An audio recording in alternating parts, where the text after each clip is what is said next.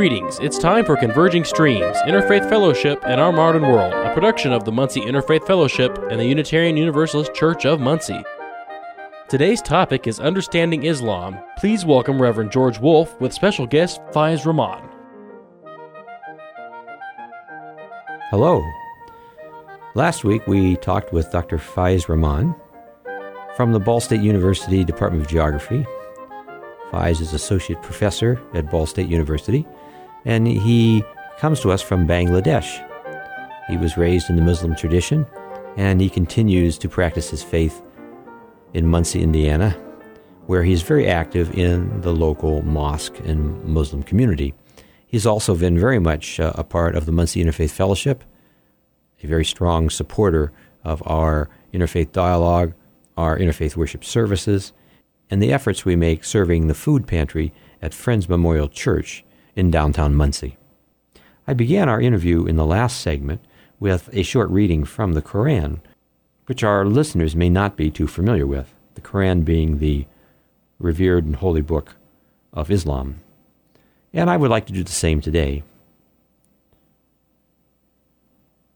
This book, without doubt, has guidance in it for the conscientious, those who believe in the unseen and steadily practice prayer and give of what we have provided them, and those who believe what has been sent down to you and what was sent down before you and are certain of the hereafter. They follow guidance from their Lord, and they are the happy ones. That's from the Muslim Quran. Faiz, let us continue our interview.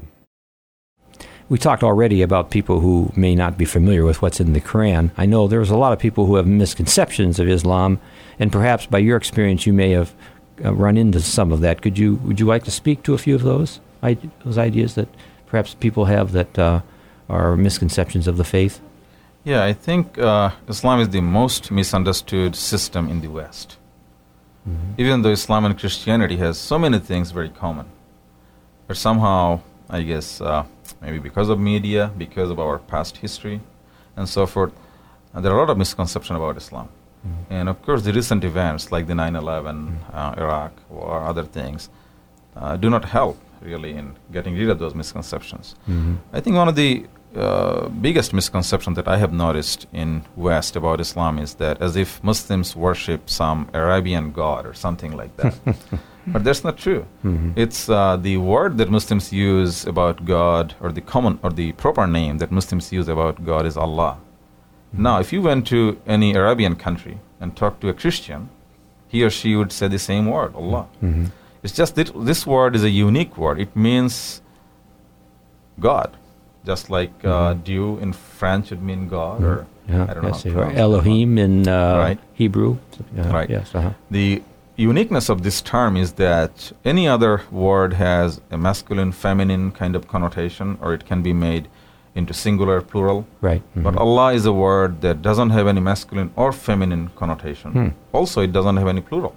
I see. Uh-huh. So that's why this term, Allah, is used in Quran. Very interesting, and as I mentioned, that any Arabic-speaking Christian would use the same word when he or she tries to talk about God. I know that's something has been wrestled with in Christianity, is the patriarchal tradition referring to God as He. People are trying to balance that with bringing out the feminine qualities or attributes that may be associated with God. And then there's also those of us who see God as transcendent. Mm-hmm. Basically, Allah appears to address the transcendent status of God. Right. Would you agree?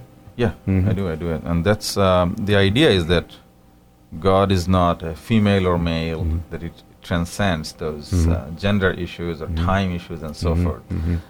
So this is, I think, one of the misconceptions. The other one is about, I guess, the idea that Muslims are always fighting against Christians or something like that. And that's not true either. If you look at the history of last 1400 years of Islamic history, Muslims and Christians lived in peace and harmony with each other much more longer time than they fought against each other.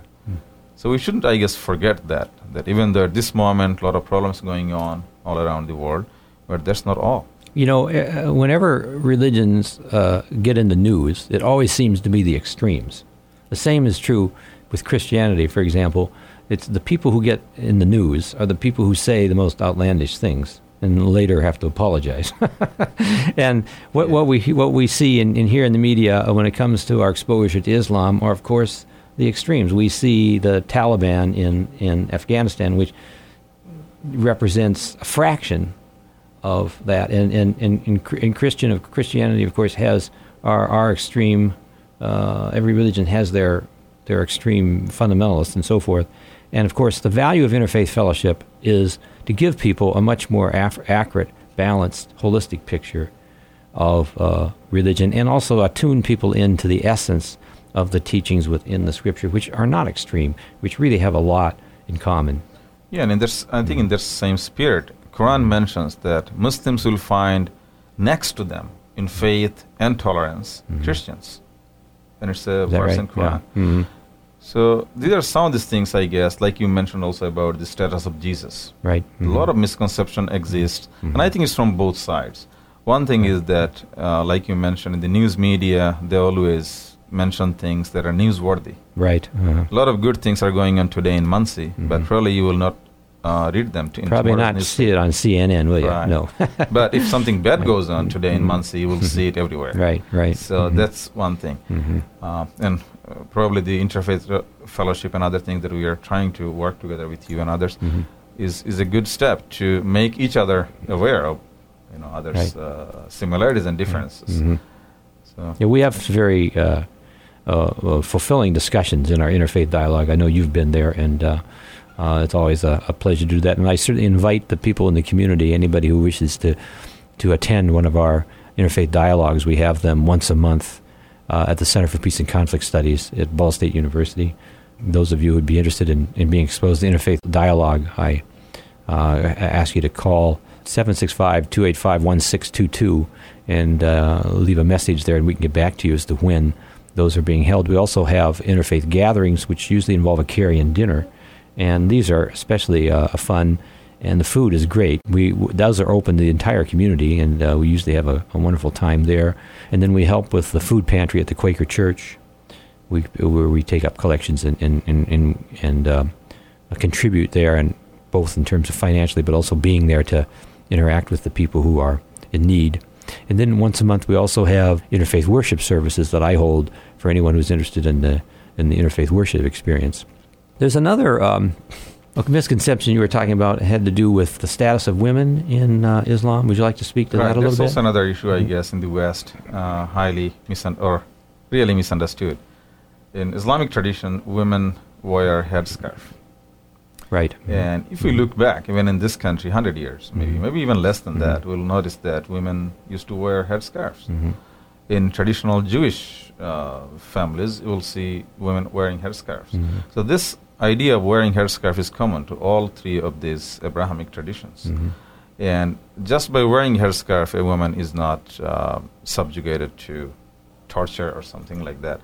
It is true that in some of the Muslim countries nowadays, women are treated as second-class citizens. But that's not because of Islam, that's in spite of Islam. And I sometimes like to give this example. Like in the U.S., a lot of women get raped every year. It's not because of the freedom of this country, it's in spite of that. Right. So there is a similarity there, that Islam clearly tells in Quran that a woman and man are same in the eyes of God. Right. But a lot of countries, I think nowadays, they're using religion to subjugate women. Well, if you look at the past history of Christianity, there's been a lot of subjugation of women within that religious tradition as well. Right. But that was not it was not because of Christianity. Like you say, it was in spite of it. That's right. Yeah. And I think one of the things would be like for the listeners of this show, if they would like to see some of the Muslim families and Muslim gatherings, I'd also like to invite them to the mosque that we have in 1717 Ball Avenue. Okay. Every Friday at 1 o'clock we have a service. Oh. And I think it would be a good thing for those who have some questions to come and is that service open to the public? Open to all. And there's sermon, and then there's a prayer service, and every Friday at 1 o'clock. Every 1 Friday p.m. at 1 o'clock, and also every second Saturday of the month. Every month, and second Saturday, there's a dinner. Oh, it's so we invite people to come in and join and see the families, talk to them, And I think that's probably the best way to get rid of misconception about each other. Yes. Mm-hmm. Then you can start putting a face on the name, Right. It's not just those Muslims. It's Yeah. somebody that you know, Yeah. somebody you Right. talk to, and so forth.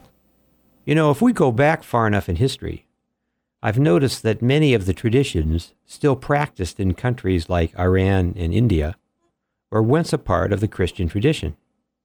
Christian women, for example, years ago wore headscarves or covered their heads.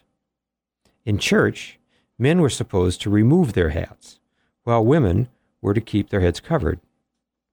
Some have suggested that this practice was to guard against vanity and express humility.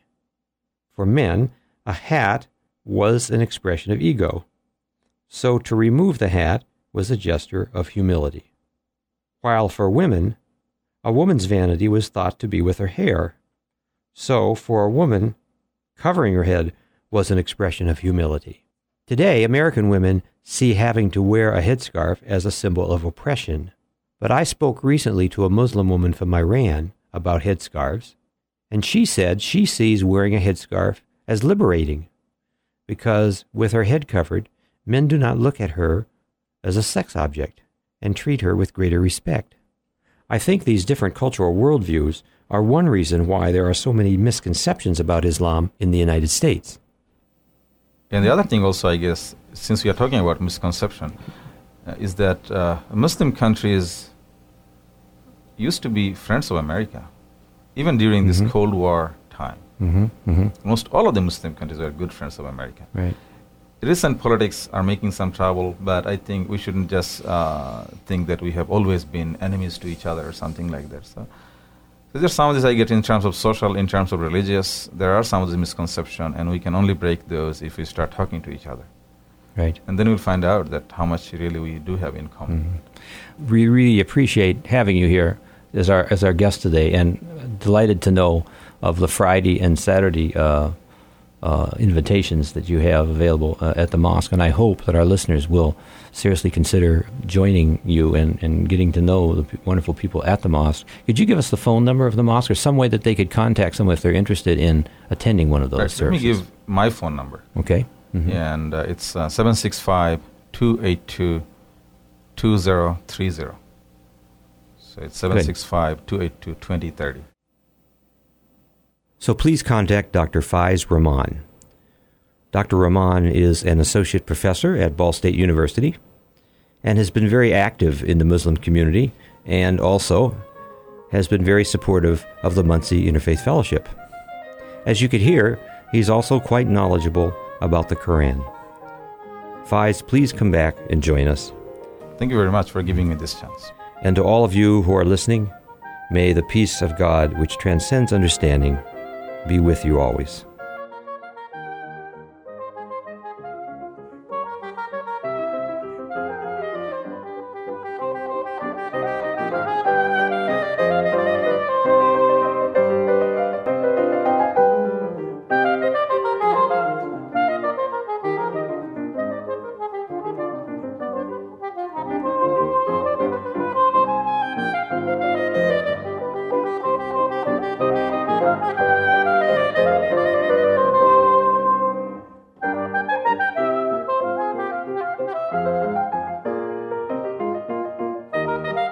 Thank you for listening to Converging Streams, Interfaith Fellowship in Our Modern World.